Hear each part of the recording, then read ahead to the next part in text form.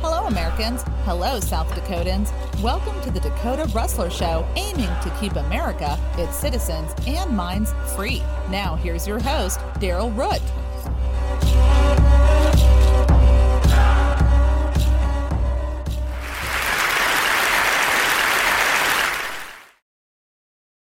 Hello, welcome to another episode of the Dakota Rustler Show. Thank you, Arabelle, for that intro.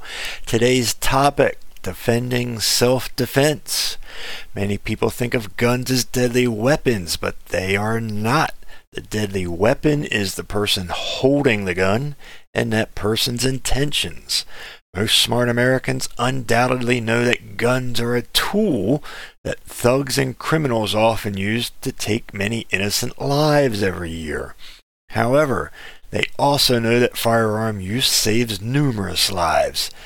Some examples, all of which are this year unless stated otherwise throughout this podcast. On May 15, an attacker in an apartment complex in Fort Smith, Arkansas, fatally shot a woman and then fired 93 rounds at other people before a man killed him with a bolt-action rifle.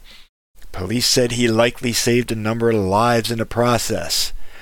On June 30th, a 12-year-old Louisiana boy used a hunting rifle to stop an armed burglar who was threatening his mother's life during a home invasion. On July 4th, a Chicago gunman shot into a crowd of people, killing one and wounding two others before a concealed handgun permit holder shot and wounded the attacker. Police praised him for stepping in. These are just a few of the nearly 1,000 incidences reported by the media so far this year. This article was written in September and it goes up to August 10th. In which gun owners have stopped mass shootings and other murderous acts, saving countless lives. I say countless because in situations like this, it's almost impossible to prove a negative. Crime experts say high-profile occurrences such as the ones just mentioned represent but a tiny fraction of the cases in which guns are used defensively. The data, however, can be unclear for a number of reasons. As I said, it's hard to prove a negative. How many lives does a drunk save by not driving home? 0, 4, 66 if it's a school bus that he hits? Real deaths are countable. Ones that never happen aren't. They can only be assumed or estimated using theories.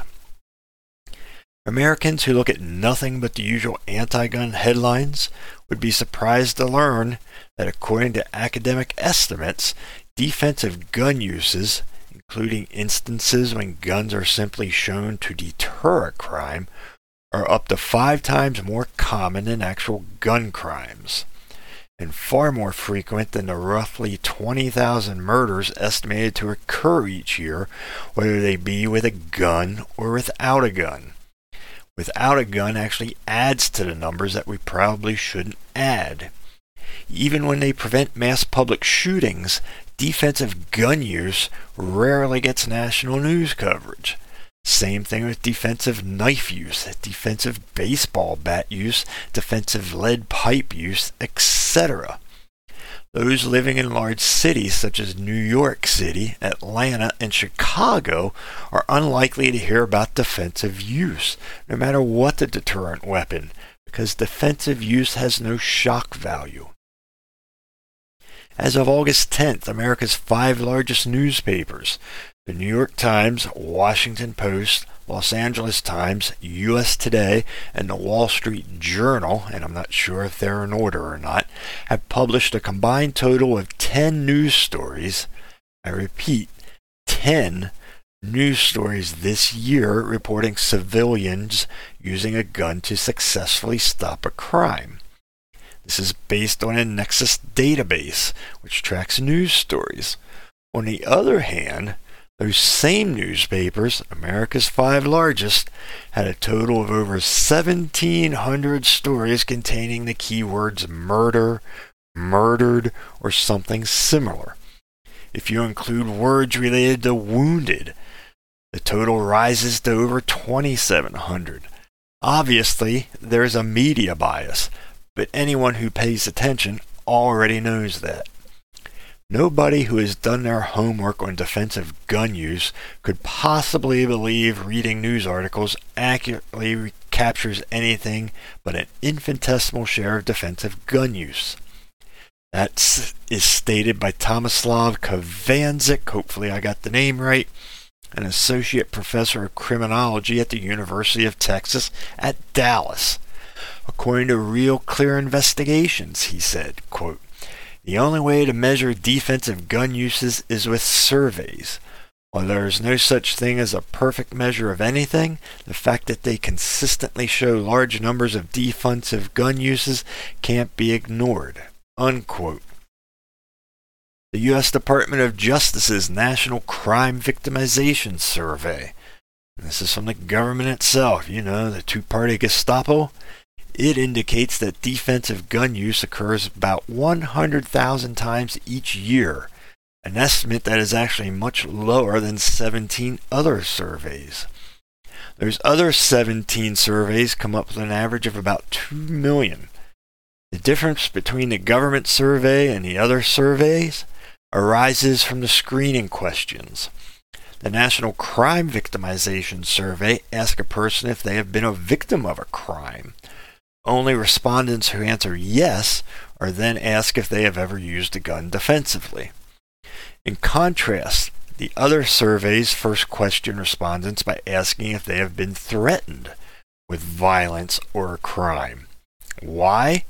Because someone who successfully brandishes a gun is less likely to see themselves as a victim of a crime, just an attempted one. Survey data also indicate that in 95% of cases when people use guns in a defensive situation, they merely show the gun to make the criminal back off.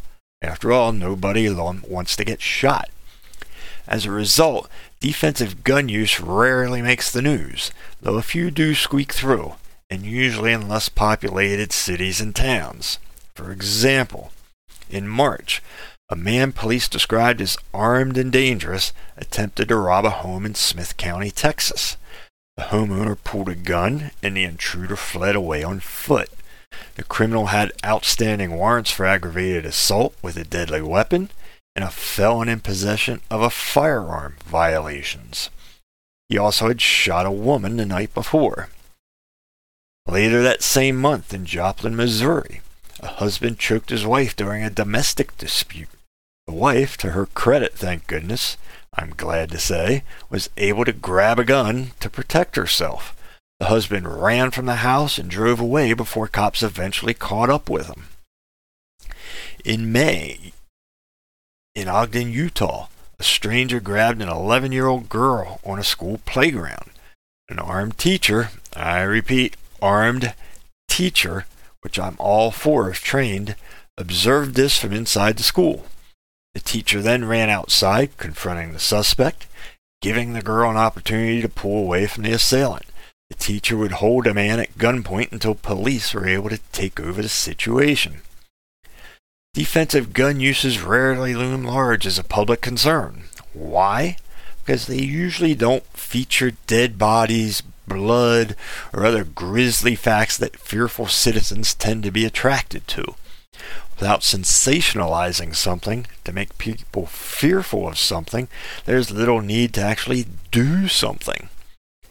Most of what the government does, be it health mandates, intervention in other countries' affairs, or attempted attacks on the Second Amendment, are based on using the media to instill fear of something that is almost always taken out of context. If there is nothing to fear, nothing to fix, nothing to make somebody supposedly better, there is no need for your vote. We'll take a break, but before I do, let me read the Second Amendment and keep in mind numerous states have wording that is very similar in their constitutions.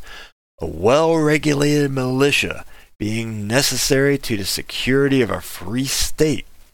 The right of the people to keep and bear arms shall not be infringed.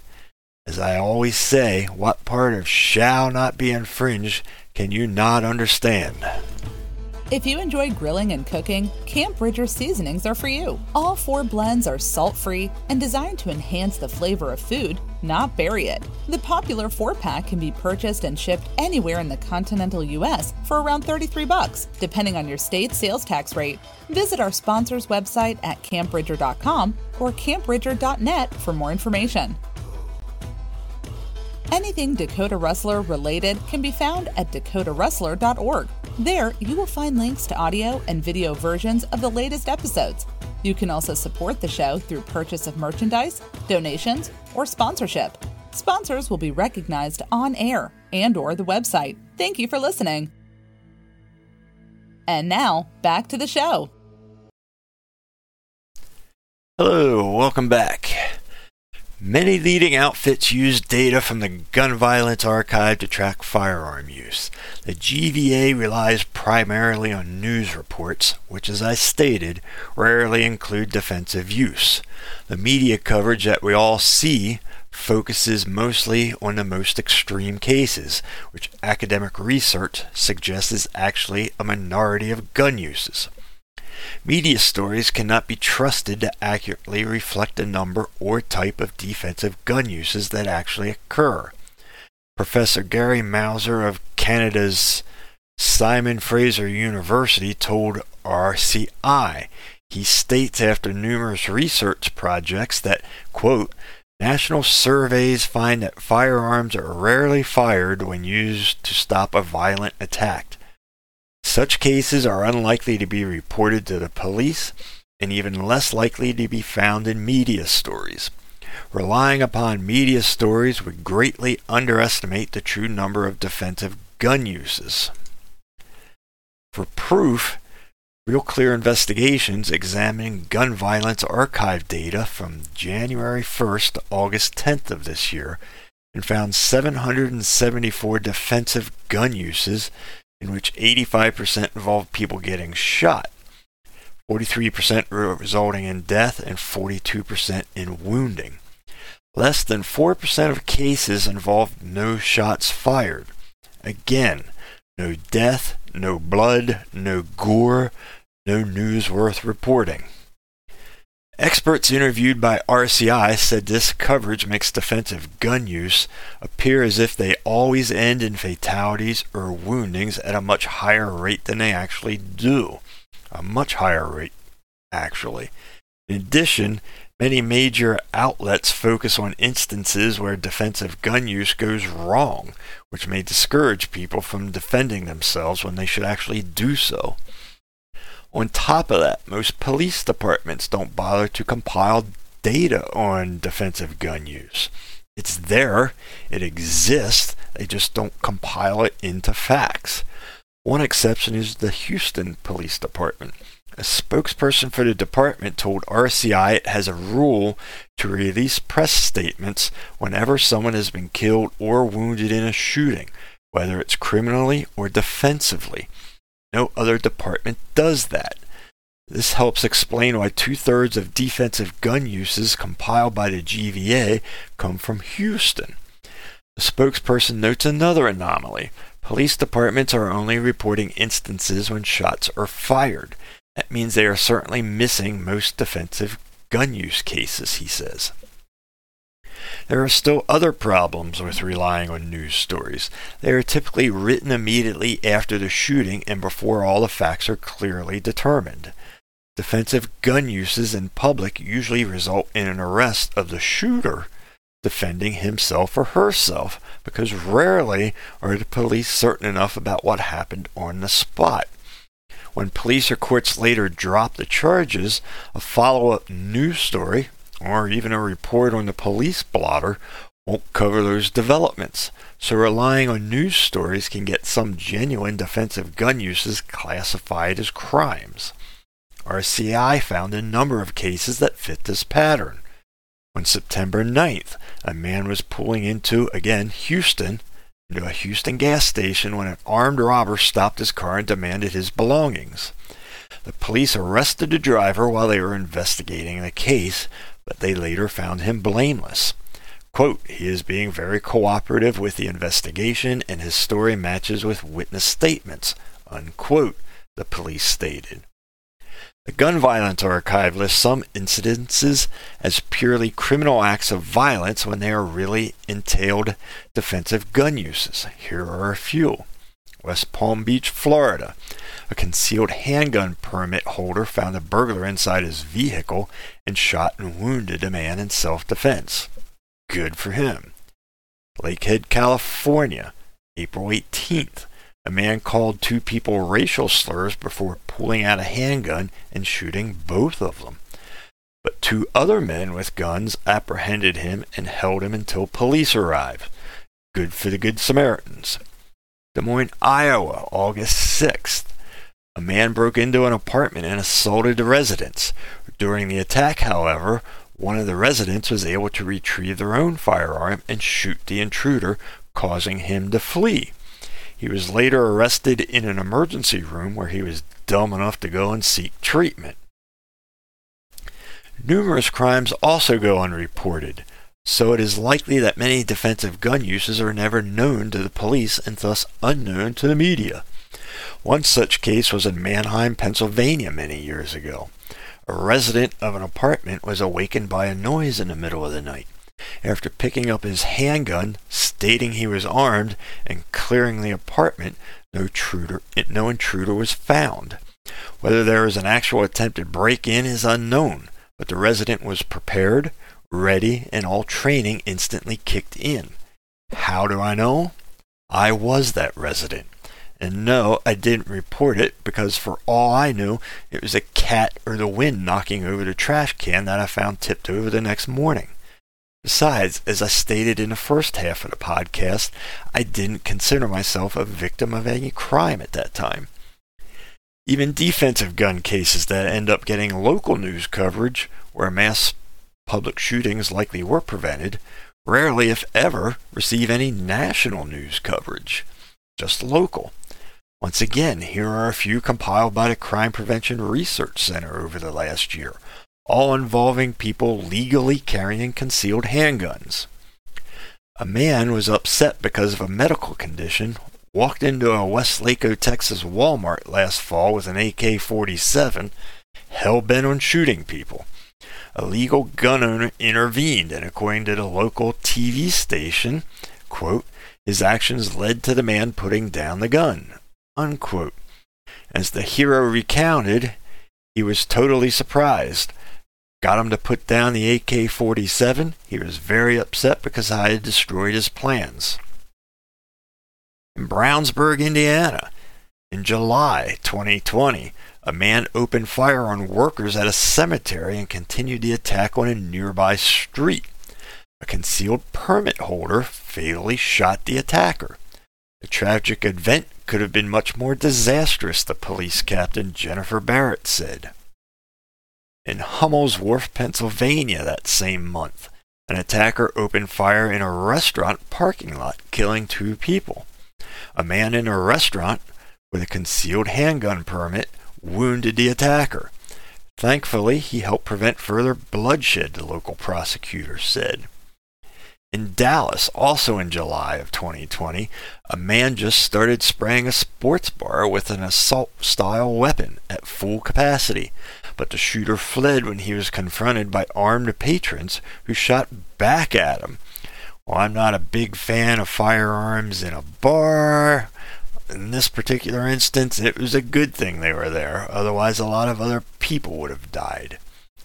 There are dozens of such cases from the last few years, but it is unlikely that many have heard of them since they attracted only local media coverage. Again, usually in small towns where such stories are actually considered newsworthy. In extremely rare instances when national news media do coverage illegal gun carriers' prevention of a crime, they can have a hard time getting the story straight. One example of this is the fatal shooting of 2 people at the West Freeway Church of Christ near Fort Worth, Texas, December of 2019. The media covered the attack, but repeatedly described the parishioners who stopped further bloodshed as security guards. Parishioners were not security professionals, just members of the church, who were kindly bestowed the duty of acting as security personnel as a title of authority. Jack Wilson, a church member credited with stopping the attack, said that 19 to 20 members of the congregation were armed, but that neither he nor the church monitored who was carrying. You've gotta love Texas churches, don't you?